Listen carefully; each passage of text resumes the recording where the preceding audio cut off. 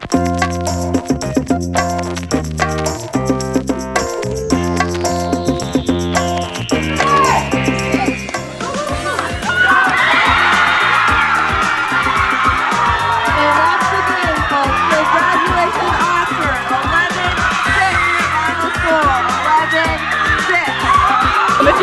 always a great team to play against. They're one of our rivals, so to finally beat them is such a great feeling. We've worked so hard for this, and it's been building up, so.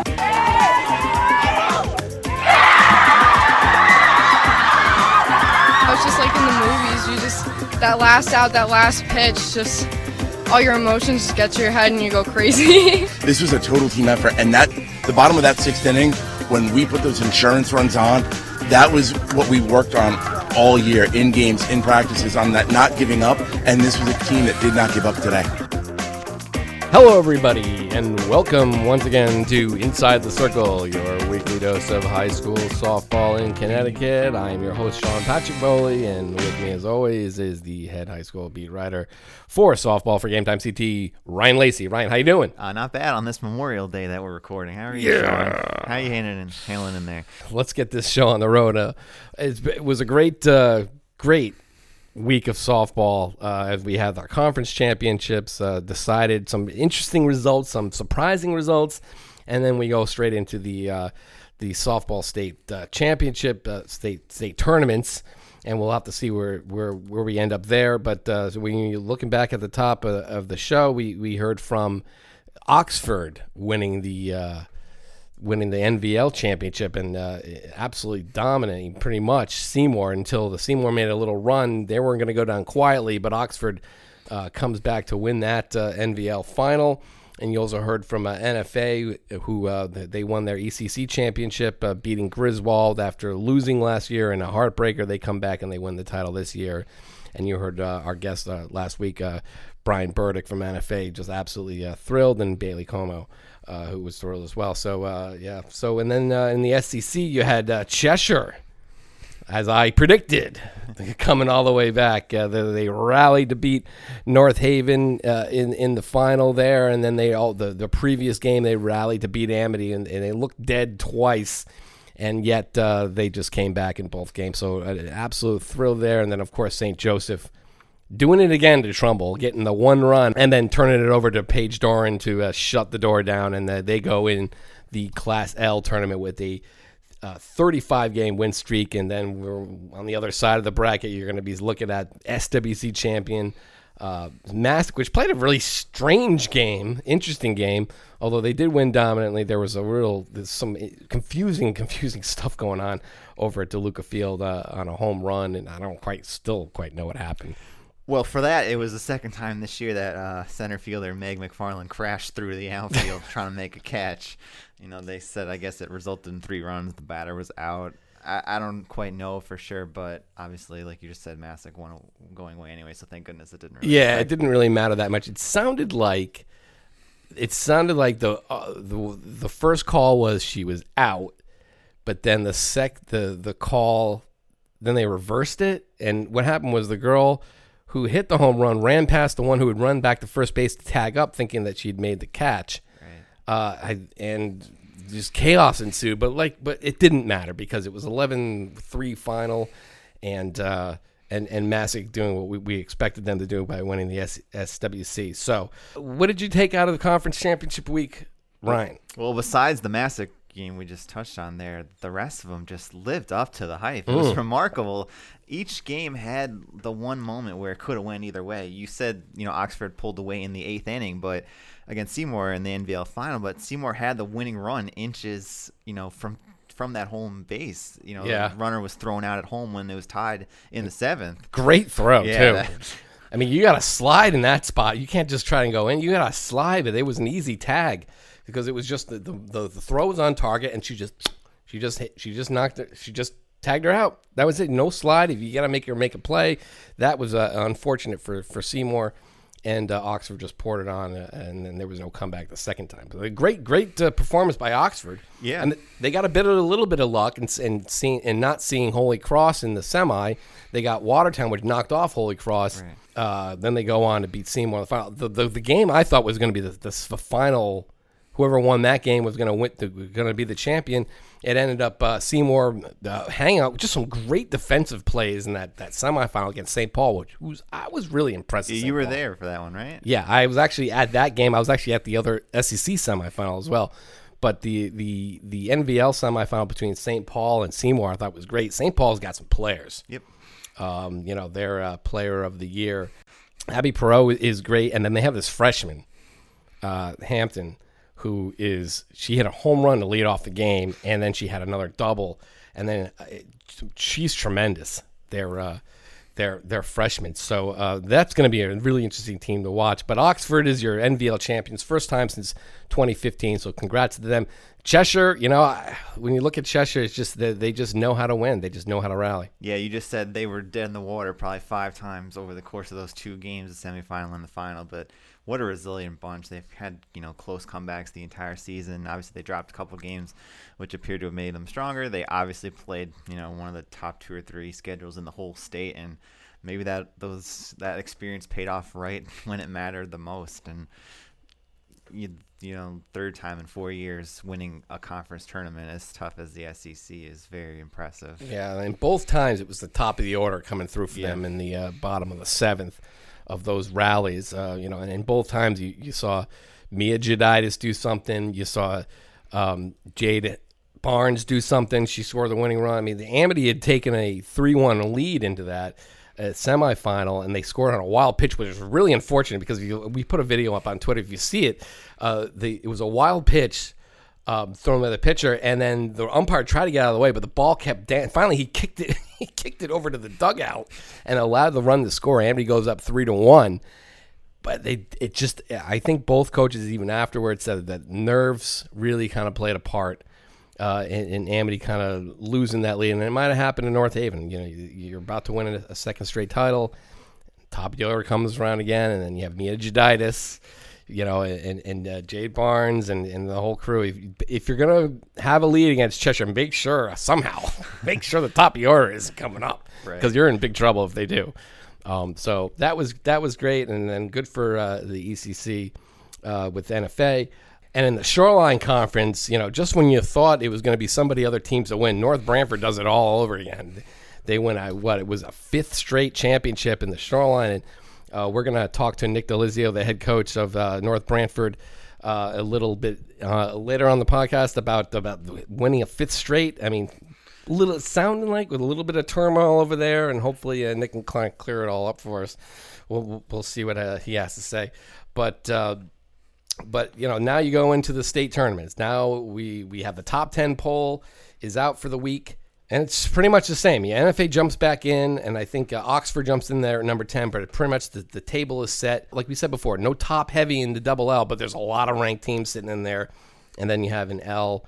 It's going to be the showdown between Massac and St. Joseph, and unless North Haven wants to knock Massac off in that other side of the bracket, I think that's kind of like what we're looking at Class L.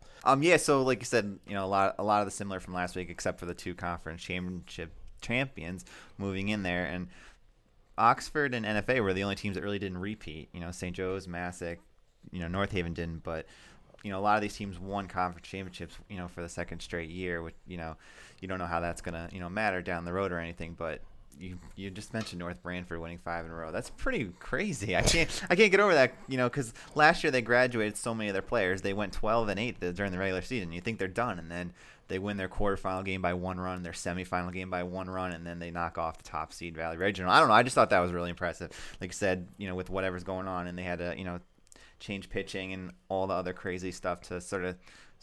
That's a different kind of resiliency than sort of Cheshire seasoned resiliency, so to speak.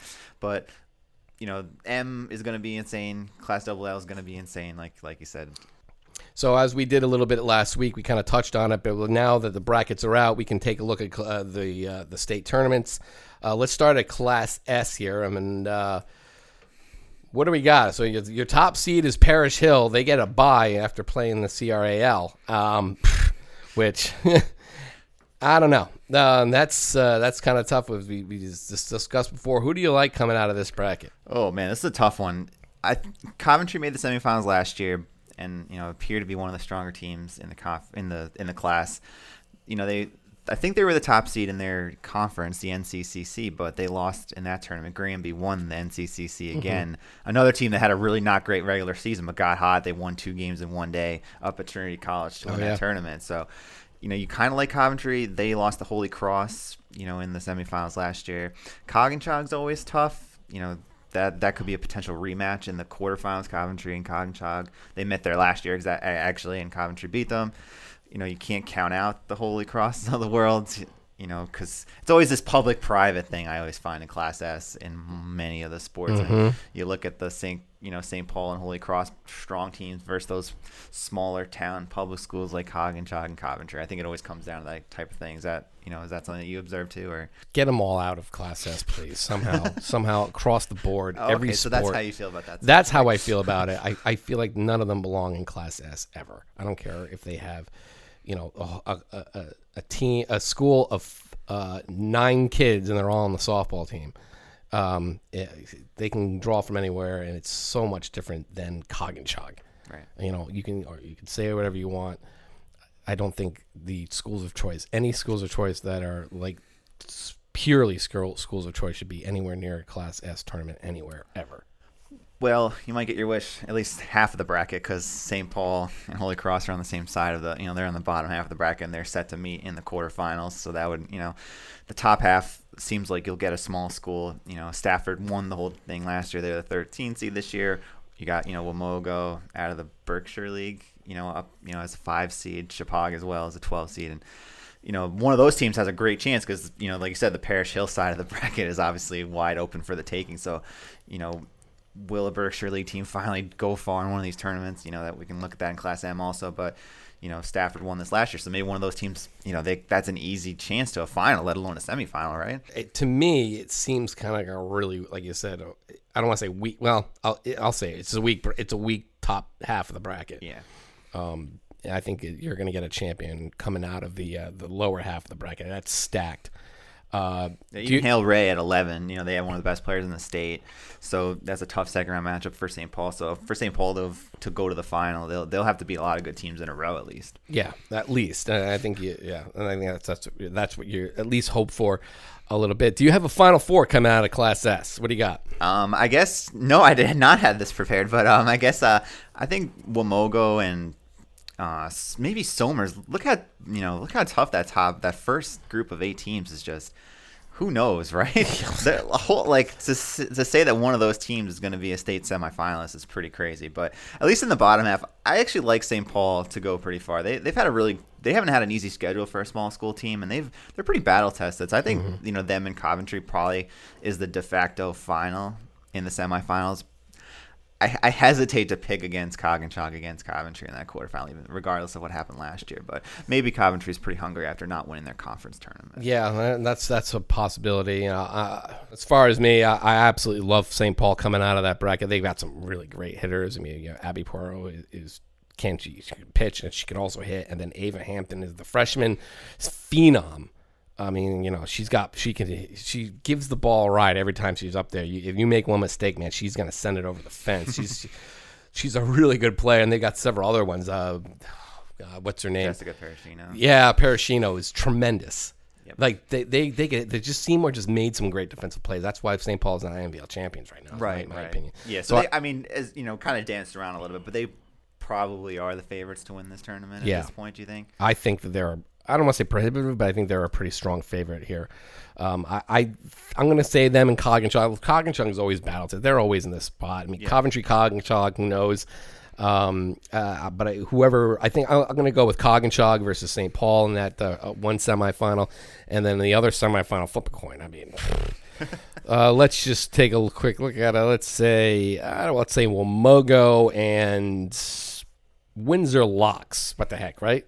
Windsor Locks. I mean, maybe Summers comes out of there. I don't really know much about him, but Stafford. It's going to be Stafford and Wamogo. So it kind of depends on who wins that one in the quarterfinals if they get that far. I'm going to just say Wamogo versus Windsor Locks. What the heck? In one semifinal, and then on the other semifinal, St. Paul versus Coggins. I have St. Paul winning this whole thing over whoever comes out of that top half of the bracket. So. Let's move on to Class M. It doesn't have St. Joe anymore, but as we mentioned before, that might be a good thing. You have Valley Regional as your top seed. Your number 2 seed is Northwestern, the ever jilted Northwestern softball team, which has won the BL again. Can they make a run?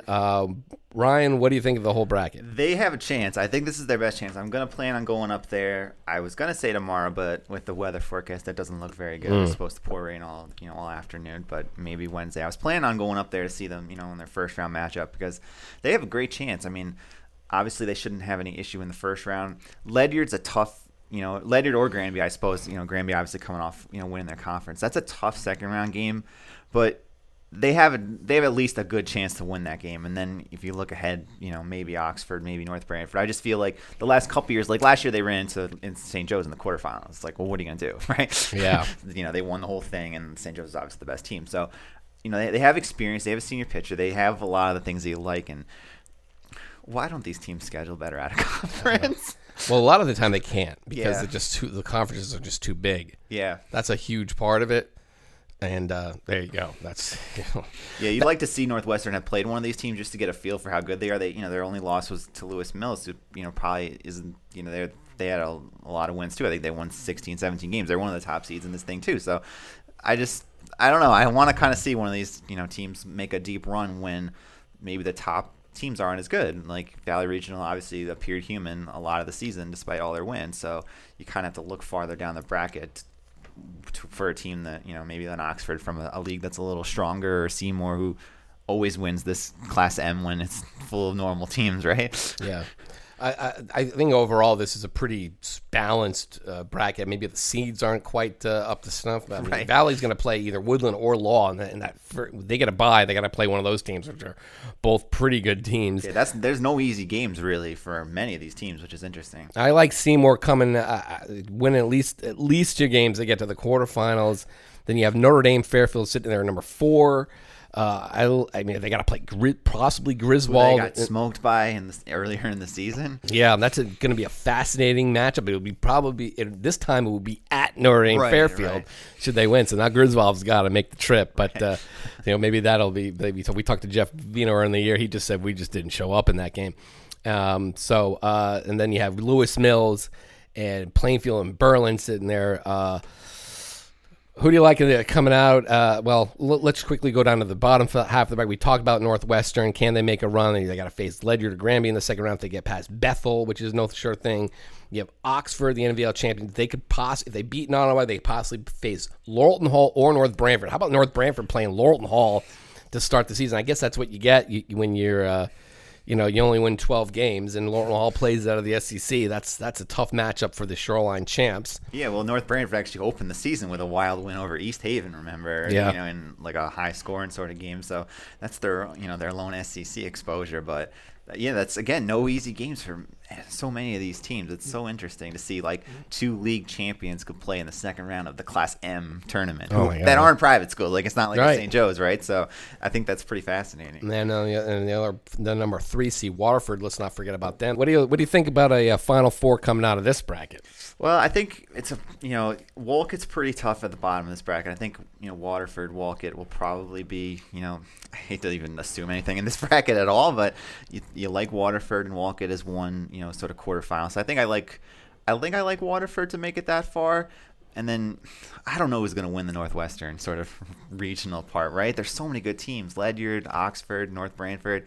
Maybe Oxford's momentum from winning such a dramatic NVL final will sort of propel them. Maybe this Oxford's historically been amazing. Since they've become a school. Yeah. They've been so dominant. So maybe this is a year they could make a run. But top half, I think Seymour, like you said, Seymour and Notre Dame Fairfield are likely the 2 semifinal teams. Probably fair, right? I think that's a fair assessment. Yeah, I mean, unless you want to see Griswold beats Notre Dame Fairfield. Right. And again, Griswold, they're just after giving NFA a great game in the ECC final. I mean, it was 6-2, but they didn't roll over or anything like that. And so I think top half's probably a little stronger. But yeah, I think can you imagine Oxford, Waterford, and then Seymour, Notre Dame? It's just so many. I don't know. Well, who you got? Who are your official Final Four picks? I think I'll leave it with that. I think I'll go Seymour, Notre Dame, and then Waterford and Oxford. Okay, for me, I'm gonna go with Griswold coming out of there to face Seymour, not Notre Dame. So I like that for one semifinal. I think it's not a vintage Seymour season. Obviously, they didn't win it. They won 3 straight and then didn't win it this year. But they're still a really good team. I mean, they can score when they want to. Oxford just kind of ran away with it at the end. Looking at the bottom half there, you know what? I'm gonna pick Laurelton Hall. Yeah. I'm going to pick Laurelton Hall to get to one semifinal, and they're going to play Waterford in the semifinal. So, and then in that case, I think I'm going to go with Waterford in the final versus where is it? I think it's going to be Waterford versus Griswold in the making it all ECC final in Class M softball. Ryan, what do you got for a final? I think I'm going to go with Seymour and Waterford also. For a second, I was going to think of going all NVL just to sort of counterbalance. But Oxford is like, I don't know. It's hard to decide when between these leagues don't play each other, I feel. And, aside from Seymour, these NVL teams haven't done well in the state tournaments the last few years. So I think I'm going to go with, Seymour and Waterford, with Seymour winning their, I don't know what it is, 4th and 5th year or something crazy like that, Class M. Yeah, okay. I'll take Waterford to win it all, just because. Just because I feel like it. I don't know. Maybe it could be Griswold, but I'm going to go with Waterford because what the heck, Waterford. Yeah, I mean Waterford got shut out by Griswold in the softball, in the semifinals of Division I, whatever. It's hard to explain, but yeah. So that was a pretty close game. So they're obviously battle tested. They're probably a little hungry after having such a good regular season and not winning the championship or whatever. Speaking of Class M, I guess we're going to go to our guest this week. We're going to talk to North Branford coach Nick Delizio. Joining us on the show is, of course, they're the 5-time Shoreline champions. Nobody thought they were going to do it this year, but they knocked off Valley Regional, and they won a 5th straight try. They just dominate the conference, and it is the head coach of North Branford T-Birds, Nick Delizio. Nick, how you doing? Thanks for joining us. Hey, I'm doing well. I'm doing awesome, enjoying the weather. Yeah, well, happy Memorial Day to you, and what a run again for your girls to win. You lose a pitcher like Sydney, and then you guys have had your ups and downs throughout the season. Yet somehow you win the Shoreline Conference again. What happened? Yeah, it was crazy. I mean, we've been blessed when we had seriously dominant pitching the last 4 years or so between Lindsay Golia, Julia Heckel, and Sydney Sinersha. This year we knew that the ball was going to get put in play more. So what we had to do, we had to focus on our defense. That was a big thing. We did majority of defensive drills throughout practice all season long. Not really focused on the hitting, maybe on inside days when it was bad weather. But we focus on tons of situational outcomes and so forth. Different slap defense, bunt defenses, just other situations, base running, things that we can get an advantage of, because we knew the ball was going to get put into play a little bit more this year. And obviously the team that plays the best defense usually puts you in a better spot to win games. And definitely throughout the tournament, we played phenomenal defense, all 3 games, quarterfinals, semis, in the finals, and it helped us win. I mean, some of those plays, if we didn't have our defense locked down, the other team would have definitely had more opportunities to score runs and so forth. So it definitely put us in a better opportunity to win games, and it's been successful. You had a tough end to the regular season, just in terms of results and everything. And then, like you said, you got hot in the playoffs, but a lot of close games in the tournament. What was the heart rate like over those few days when you'd win a couple, one-run game, and then even just trying to get ready for the tournament? The heart rate. I mean, you're always late in the game. You're always anxious. You're trying to calm yourself down. You're trying to make the best call for the certain team, for that certain situation. And you got to hope that the girls. It's all the preparation that you put in throughout the season, as far as being on defense. Those defensive situations.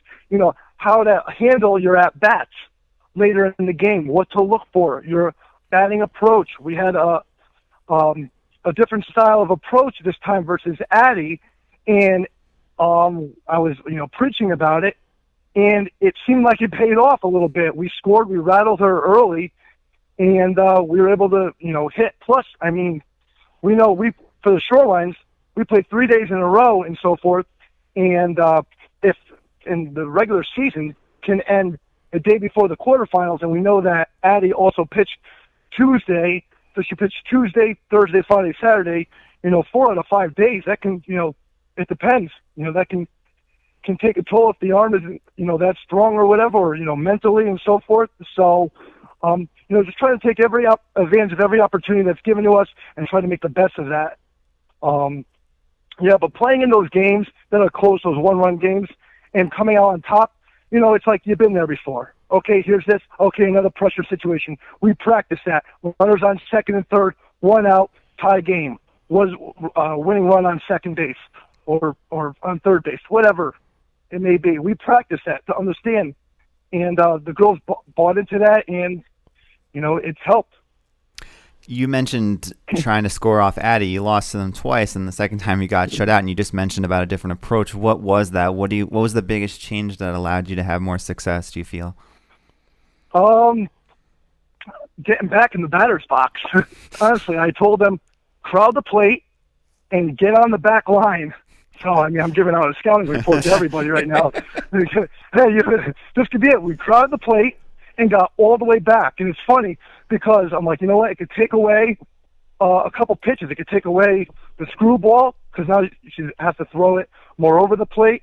The rise ball, she's going to have to throw even lower because now you're all the way back, so you're not going to be, apt to swing at it as much, and you're getting more time to see a fastball or whatever it may be to adapt on it. And we actually, we were pulling the ball hard off of her. One of our, Erica Piercy, pinned one right to the left field fence, foul off of her. I mean, to get around a D1 commit pitcher as from a sophomore doing that, that's good. But we had them go back in the box, and it seemed very successful.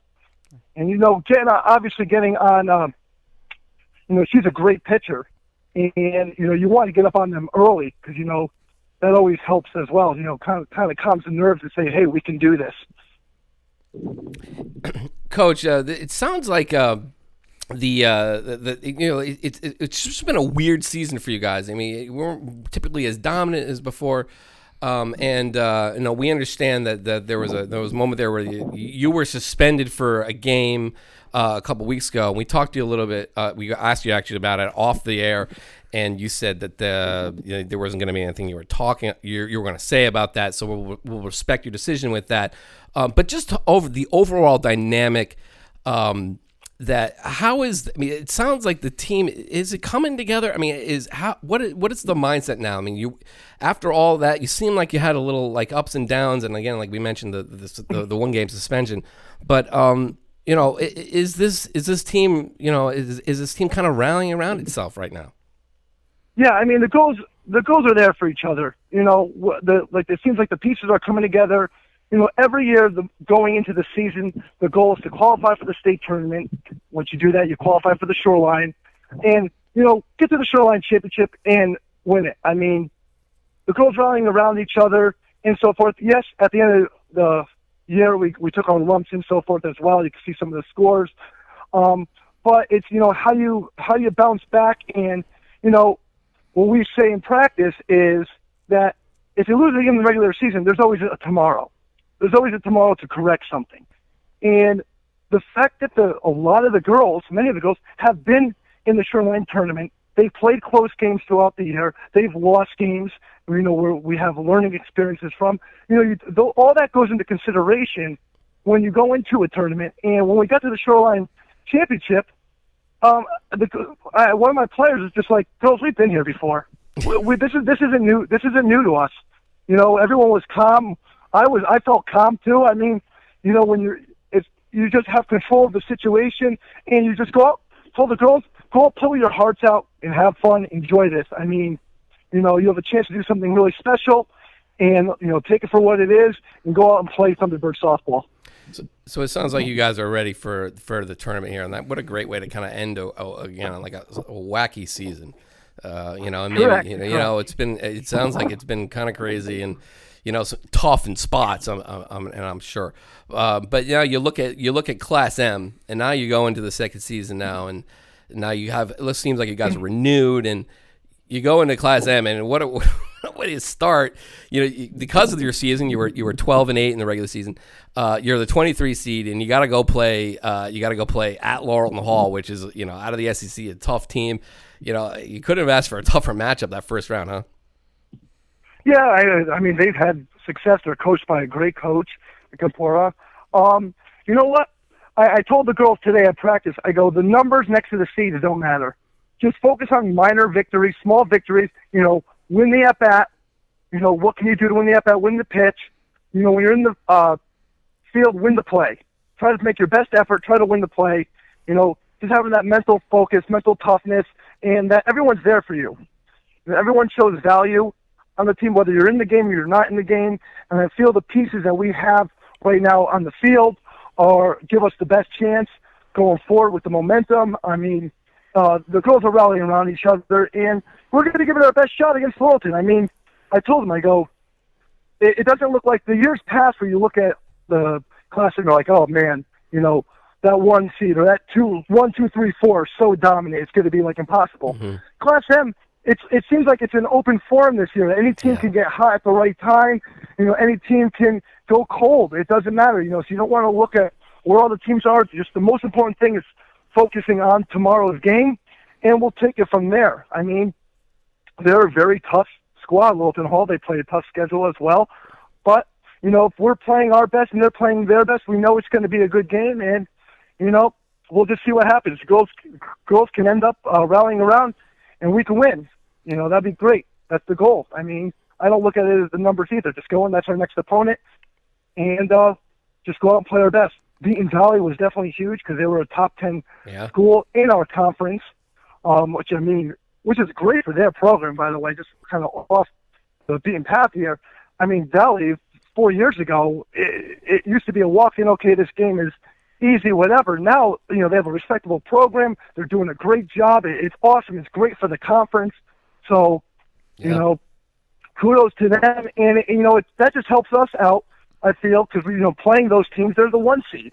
If we could beat the 1 seed in the Shoreline and in the overall Class M and a top 10 team in the state, the sky's the limit for us. Let's see what we can do. It seems like that upper half of the bracket is just stacked. I mean, you look at the lower side, okay, but that upper half is stacked. I mean, thankfully, I guess you guys don't have to, right? Yeah, you don't have to navigate that part. So, I mean, I'm not saying it's going to be. You have Oxford in the second round too. I forgot about that. I mean, every game is going to be a battle. Every game is going to be a battle. There's no gimmies, no cupcakes anymore. You just got to go in and play, and just worry about that game ahead. Yeah, the upper half. I looked at it, with Seymour Woodland, Griswold's in that half, Valley. I think is Wilkin in that half too. Wilkin's at the bottom of yours. Teams. Oh, bottom of ours. That's right.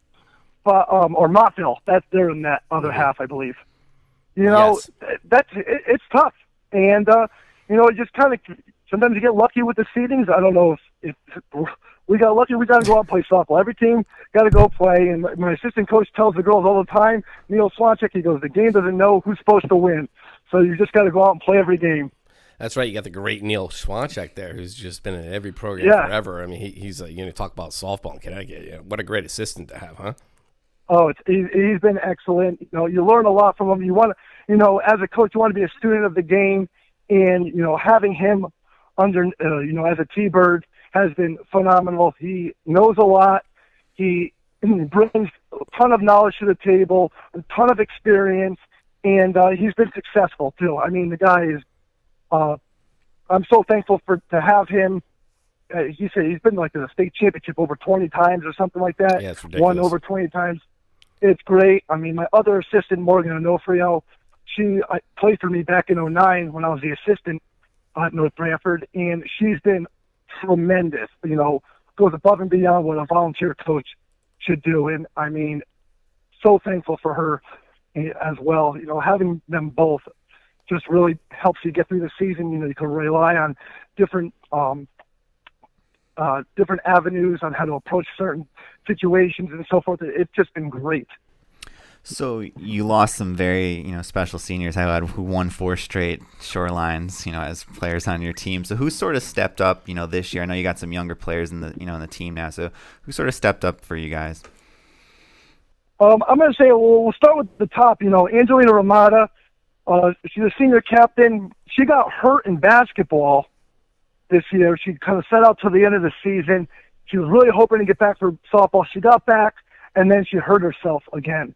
So in the beginning, we kind of didn't have her. We were trying to toy around with her outfield and so forth, who can go until she can get back and healthy. And when she got back and healthy, she started off a little slow and so forth. But let me tell you, she has picked it up. She's gone from her 9-hitter to our 3-hitter. She's our hottest hitter on the team. She's seeing the ball well. She's rallying all the girls. She's coming up the true captain form. So I'm going to say it starts at the top there. And, we have a lot of going down the list. The juniors, we have Katie Peterson as shortstop. She's just a tremendous shortstop, tremendous girl to coach. It's been such a pleasure. I'm so happy I have her for another year. We have Kayla Desprez behind the plate. She kind of stepped in her role her freshman year, where she started like the last game of the regular season, then took on and started from the playoffs, and that was the year we went to the state championship. So she's got playoff experience really early on in her career. We have Mairead Aiken as a backup pitcher right now because Bella Hill has kind of stepped up, our freshman, and she's been pitching wonderful. 14 years old, and she pitches in back-to-back games, quarterfinals, semis, and championship, outdoing a D1 commit pitcher. Hannah Sinersha will lead off, Sydney's younger sister, who's a freshman. Brianna Raccio is a senior who plays an awesome lockdown third base, has made some tremendous plays to save the game the other day. I think she made 3 plays. Jada McConey, my third baseman, she's a hitting machine. Erica Pierce, who's kind of like an unsung hero in right field.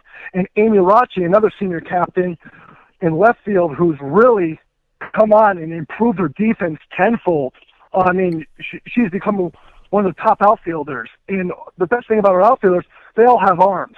So, we've been going over how to approach the ball and make plays at the plate, and we've thrown out runners at the plate in every playoff game so far. So it's been awesome. Those are run savers right there. It's just everybody stepping up. And, my DP is Sophia Roulette, a sophomore. Just awesome. It's great. Everybody stepped up. Everybody has a role. And, we're just gonna ride the wave.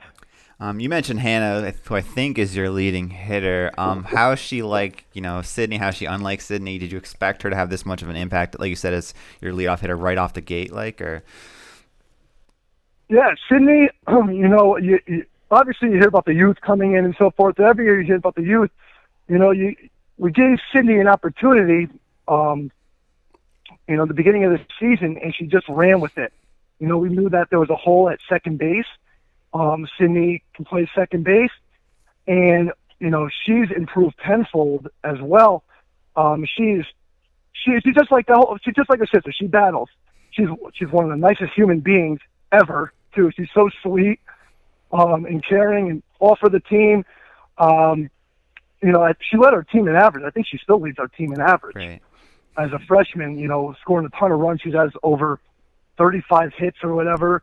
She's fast. She makes the plays. She's intelligent. She made a defensive play the other day to save an inning as well. So everybody's, like I said, we're all coming together. Everyone's there for each other. It's like the next guy up. Everyone's got each other's back. It's really awesome.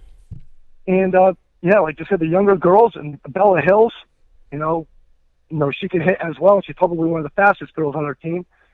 And everybody brings something to the table that is useful. It's like there are no holes. Let's just put it that way. North Branford's we have a lot of depth. The town's been really strong in terms of youth. Have you noticed that? Obviously, that's helped you guys over the last 5 years. But a lot of other towns have had issues with softball numbers dwindling. Is that not a thing there? Do you feel like it seems like you guys are as strong as ever in that regard? Well, the youth program I would say is strong. Numbers wise, maybe not as much as we'd like. really down below. But that's going around with every town, North Branford. The big thing in North Branford now that's coming up is lacrosse. Yeah. So even like boys little league is taking a hit for numbers, and girls lacrosse takes it from softball. Or you have the girls that go to softball, and then might be athletic but might not have the coordination to hit the ball, and they kind of go, I play this, I'm done with it. Let me go play lacrosse, because a lot of times they feel that if I'm an athlete, I can go and do that. It might be an easier game to play, because softball and baseball are not an easy game to play. No. Such a spotlight sport. You can kind of hide on the field in those other sports. Our sport here, pitcher, batter, ball gets put in play to fielder. Everybody's looking, all eyes. You can't get hit in on a basketball court, or a soccer field. So all eyes are on you. And I think that just, with all these options at North Branford, you're going to get it spread out across many other sports, and you're going to see the thinning out of a lot of stuff as well. Yeah, we should mention that unfortunate. Yeah, we should mention that the North Branford girls and boys lacrosse team also won Shoreline Conference championships, and somehow we missed both of them and the softball final. We missed the game. This way. If we go any further, don't come. Don't come. I'm sure that won't be. Silently hanging banners. Silently hanging banners. I just want to take this opportunity to just apologize to all the North Branford people out there, because we whiffed. There was just a miscommunication on our end. We whiffed on covering the final here, the softball final. We intended to. We're really, I know it doesn't help, but we're really sorry. This is why we have you on here, Coach. And plus, your girls have been playing. Man. Your girls have been playing great. We will try and stay away as long as we can. But if you're going to be playing Oxford, if you're going to be playing Laurel Hall, that's going to be tough. We can't ignore those games. Those are good matchups. No, come on down. That's what I say. No, we love it. Every year, I always, thank the press for covering. It's nice that we have a very small town and tight knit community, and when you guys feature North Branford, everybody in town knows everybody, so everybody talks, and it's a lot of positivity when the sport teams get recognized. It's great for the school, great for the community. Oh yeah, it's a really good sports town, North Branford, and even though they might feel a little bit jilted, especially if they literally, it's one of the closest schools to the office we're sitting in right now, and I know. We're all I could say is we're trying really hard. We're trying. I guess we're not trying hard enough. We'll have to figure that out. But to get, I guess the winning cures all when you look at it at the final analysis. If you can continue this, you win a Shoreline championship, you can continue making a run through the state tournament. Maybe that's just the nice salve and a good way to end the season, huh? Thank you. Yeah, that's the goal. Winning cures all. Hopefully, we just keep winning and see how far this team can go. See if they can reach to their true potential, and just have them go play hard-nosed softball, be there for one another, and try to do big things this year. Well, all right, Coach. Well, listen, we thank you. Thanks for joining us, and good luck to your game. I don't know if we're going to get these games in tomorrow, but we'll see. After a beautiful weekend, we might have a little bit of rain, but they will get played, and I'm sure you guys will give it your best shot. So, listen, we appreciate you coming on. Good luck in the tournament, and who knows? Maybe we'll be talking to you this time in 2 weeks. Oh, that'd be great. Who knows? So that'd be a goal. I appreciate you having me on, though. I really do. All right, Nick. Thanks a lot, and you take care. Thanks. All right, thank you. You too. All right. So that was North Branford coach Nick DeLizio. We thank him for coming on. Again, getting back to what happened, we, according to a letter that we received from a source, he was suspended by the school district for a game, and we just learned this just a few days ago, and we asked about it to see what we could get from him off the podcast, and he declined to do that. So we didn't want to dwell on it, but that did happen about a week ago. Stemming from what sources say were something to do with senior day. So it's nothing it's nothing serious is the point there. Yeah, so. And it was cool to see them sort of, I hate to use the generic term rally around, but sometimes when stuff like that happens, the kids are just like, oh, we're done playing for the year, but they pulled together and somehow won their 5th league title in a row. Give the kids give coach a lot of credit, give the kids a lot of credit. Absolutely. Whatever, whatever turmoil might have been happening there, it sounds like that they've put it behind them for now. And he sounds pretty positive about the experience. He seems positive about their outlook in the States. So yeah, and although it's a different team, they've made runs in States the last 3 or 4 years in a row. So wouldn't be surprised to North see them Branford do it again. is a proud softball program. Of course. And they've done a nice job there. So let's we're going to jump over to Class L. Let's run this thing down. So this is the opposite of Class M. Listening, because there's a very few teams that have the realistic chance of winning this. Right. So Class L is, of course, the one where you have Massac sitting there at number 2 and North Haven at number 3, and the way things shaking out, I would be shocked to not see those two in a semifinal. And then on the other side, you have St. Joseph, the number 1 seed and also the number 1 team in the state, according to the voters. Yep. The number 4 there is Brookfield, and then you also have Windsor, which is tough. On that side, you have Barlow at number 9, which you talked to yesterday. You're going to have a story on this week. East Haven in a second-round game. They're playing hand in the first round for the right to face St. Joseph. And, how do you see this thing breaking down? Well, I don't know what it is, but it seems like Class L has been, the last couple years, it's been pretty top-heavy. I don't know if it's just the school size, and there's less teams in this tournament, than the other ones as well. But it's kind of unfortunate for both East Haven and Hand to have to play each other in the first round and then play St. Joseph. Yeah. I mean, they could be, like, in the top 10 teams in this bracket pretty easily coming out of the SEC there. Yeah. But, it's pretty obvious. I mean, this shouldn't take long. I mean, Massac and North Haven nothing will keep them from meeting in the semifinal. There's no chance anything else happens. And famous last words, though. Yeah, Bristol Eastern sitting there at 7. I'm fine. Dying on that hill. I mean, Massac has shown.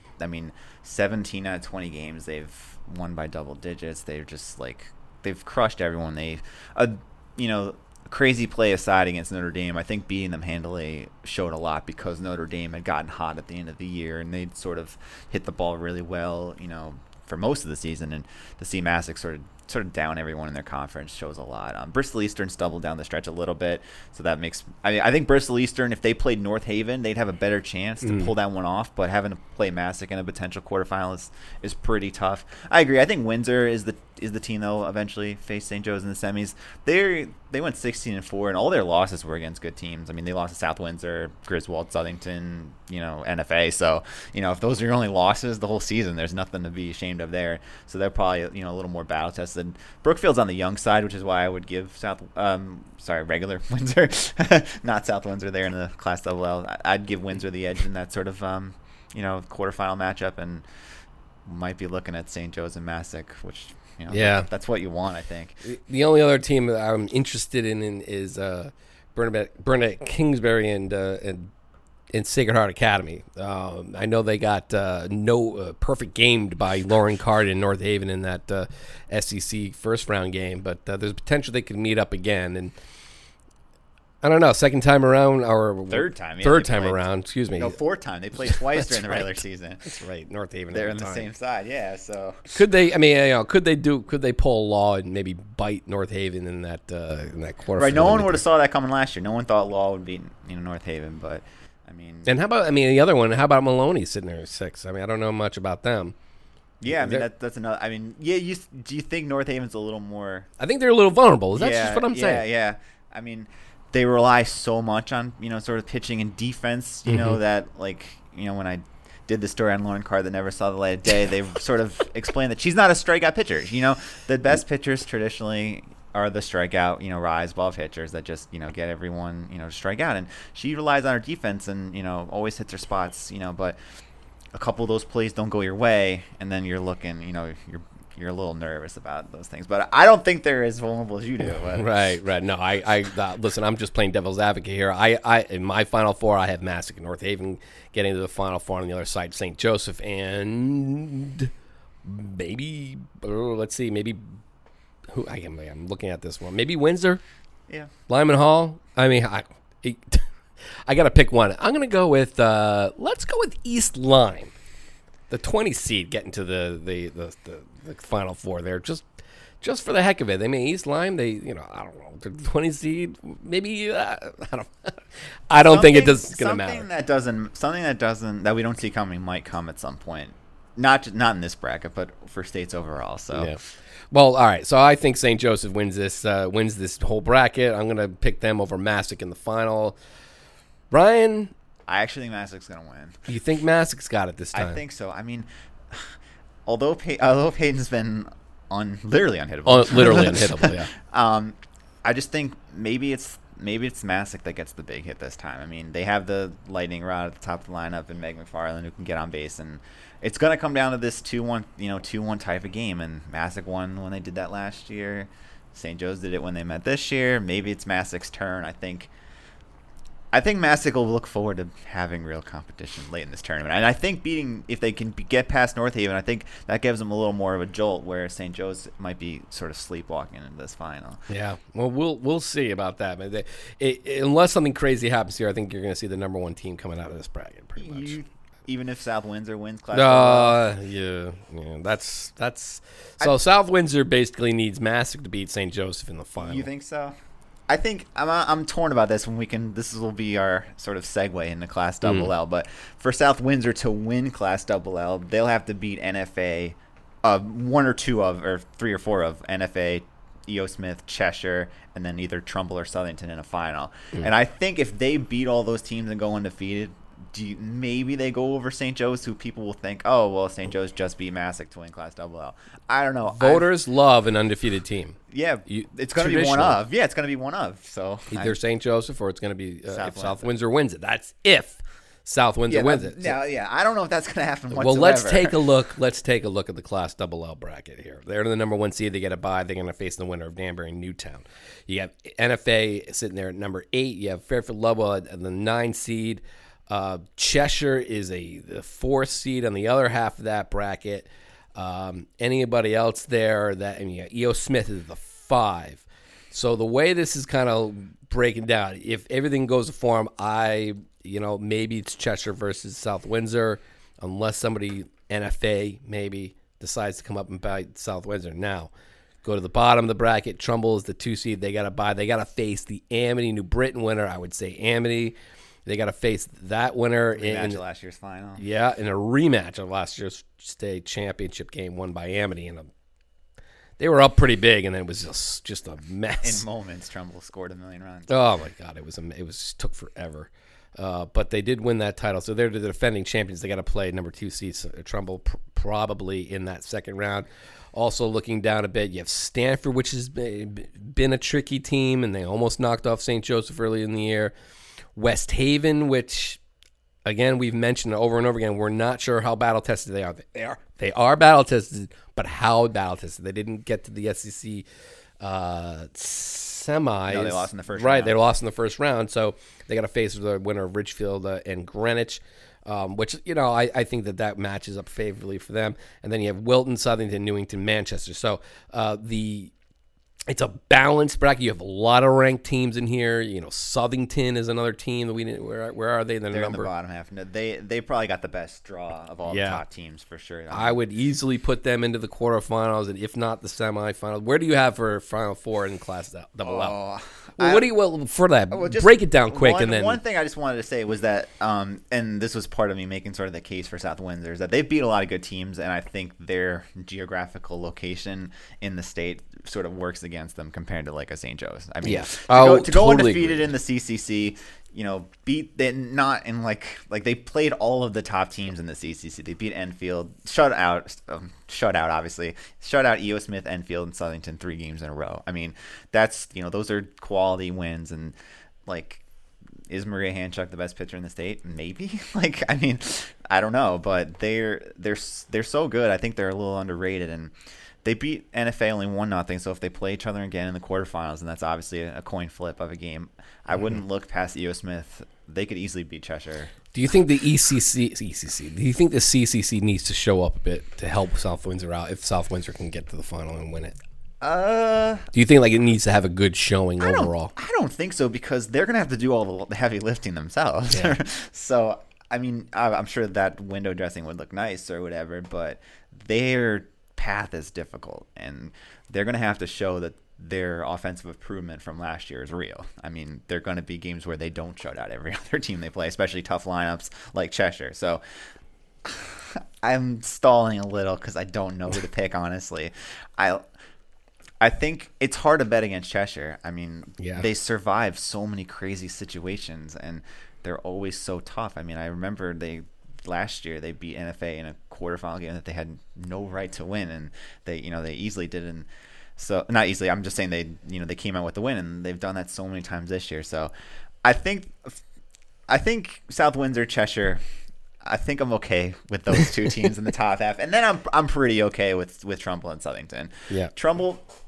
I think you were saying this a little bit about North Hayden. I don't know if they're vulnerable because their only 2 losses came against St. Joseph's, but I just wonder the whole year, like that lower half of the FCIAC, not great, No. So when they start playing out of league teams, I'm curious to see how they sort of fare. But the bottom half of the bracket is so light that they might not have to do that till they play Southington. I think that's what you're going to get because it's an FCIAC sort of regional in Trumbull's bracket to begin with. I mean, Amity's going to be a tough game because obviously Amity's way better now than they were at the start of the season, and they just showed that by almost knocking off Cheshire. So that's a tough second-round game. But if they get past that, they either have to play Ward or Stanford. I mean, we kind of know what's going to happen, for the most part. And then Southington will be their first sort of real test. So I think that's my final five. I think I'm going Trumbull, Southington, and then Cheshire, South Windsor. Yeah, I'm going to go. Well, South Windsor has beaten NFA. Remember, they beat them early this season, right? 1-0, and. Yeah, Handshake has just been so dominant. Just a quick to the voters. I don't vote, but just a quick. Please do not discount South Windsor. Just because I've had them 2 since they're 3. They finally got up to 3 now behind the 2. I guess you could say that. Maybe you should argue that they should be 1. Maybe you should argue they should be 2, or maybe 1. They didn't play a conference tournament, so there's no extra cherry on top of their undefeated season like St. Joseph.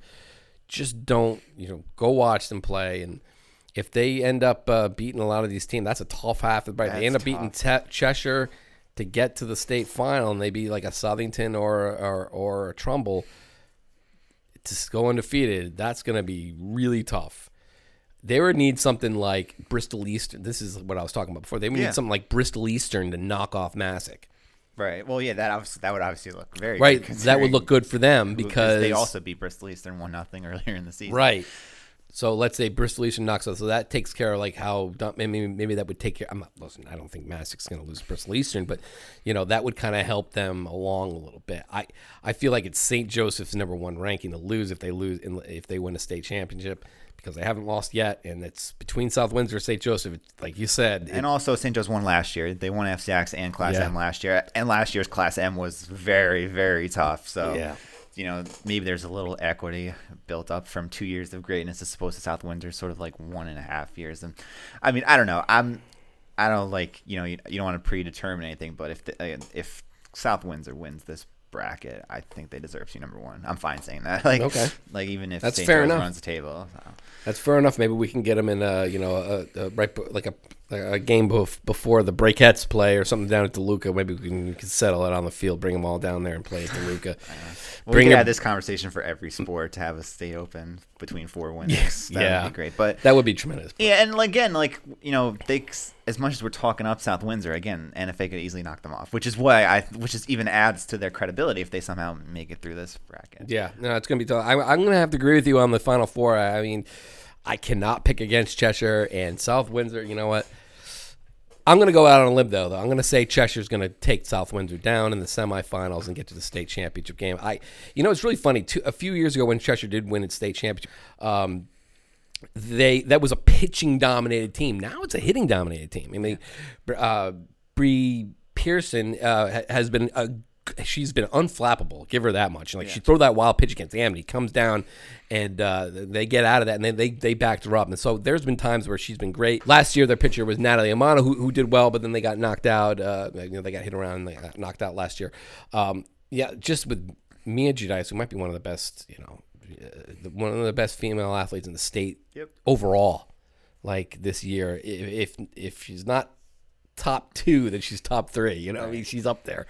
And that's just a great team. And they just ride, they just seem to be riding some karma now. And I think there's going to be a team that's going to beat South Windsor. I say it's going to be them, and in fact, I'm predicting it's going to be them.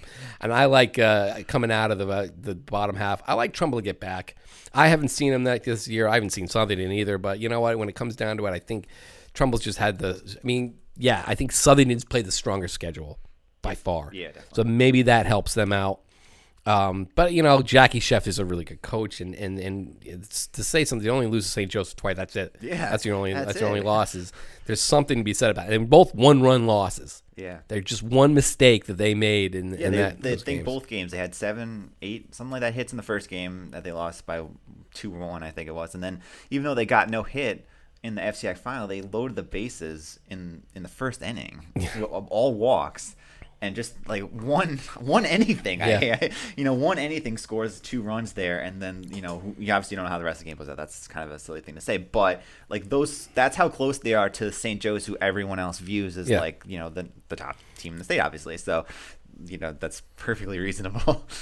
With that said, and I know I picked Cheshire in the final, I'm going to have to go with Trumbull in the final. Did you just flip-flop? Did I flip-flop? I said Cheshire over South Windsor. Okay. And I say Trumbull over Cheshire in the final, and that will pave the way for St. Joseph being number 1 to beat Massac. I say St. Joseph beats Massac. I picked that one, and I pick I'm going to say Trumbull as your class. They got there last year. I feel like they're hungry to do it again this year. I think they're battle-tested. They've been here before. I like Trumbull to do it, even though I've not seen them yet this year. That's on me. But I haven't seen St. Joseph actually either. I've seen Cheshire plenty. That's why I think Cheshire's just like, here they come. Right.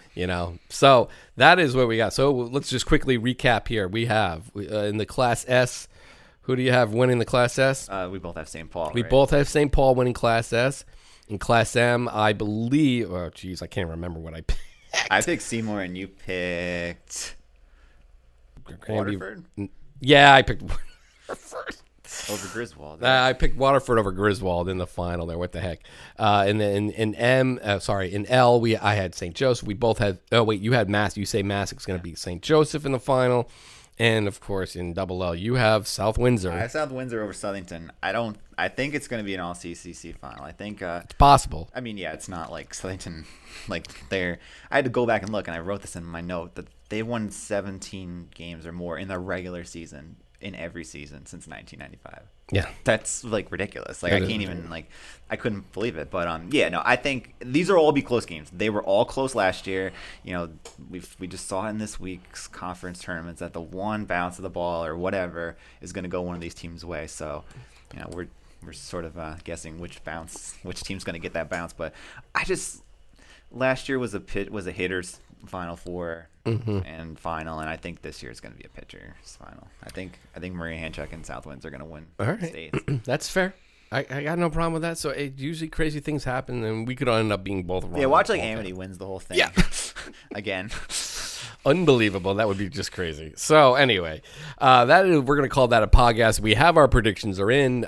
We're looking forward to a great tournament. Hopefully it doesn't get all rained out tomorrow, which probably is going to happen. But we're going to get these things played. It's not like baseball. The pitchers can go back-to-back days and no big thing. So I'm really looking forward to it. Thanks for joining us. Thanks for Nick DeLizio for coming on a little bit from North Branford, talk a little North Branford softball. I'm excited for the tournament, Ryan. Yeah, I'm excited too. It should be great. I mean, it's obviously going to be over in a flash, but this should be awesome. And then we'll be on to graduation, and then we'll be on to summer. It is here. Finally. So anyway, that's thanks for joining us. This has been Inside the Circle. I'm your host, Sean Patrick Boley, for Ryan Lacey. We'll see you next week.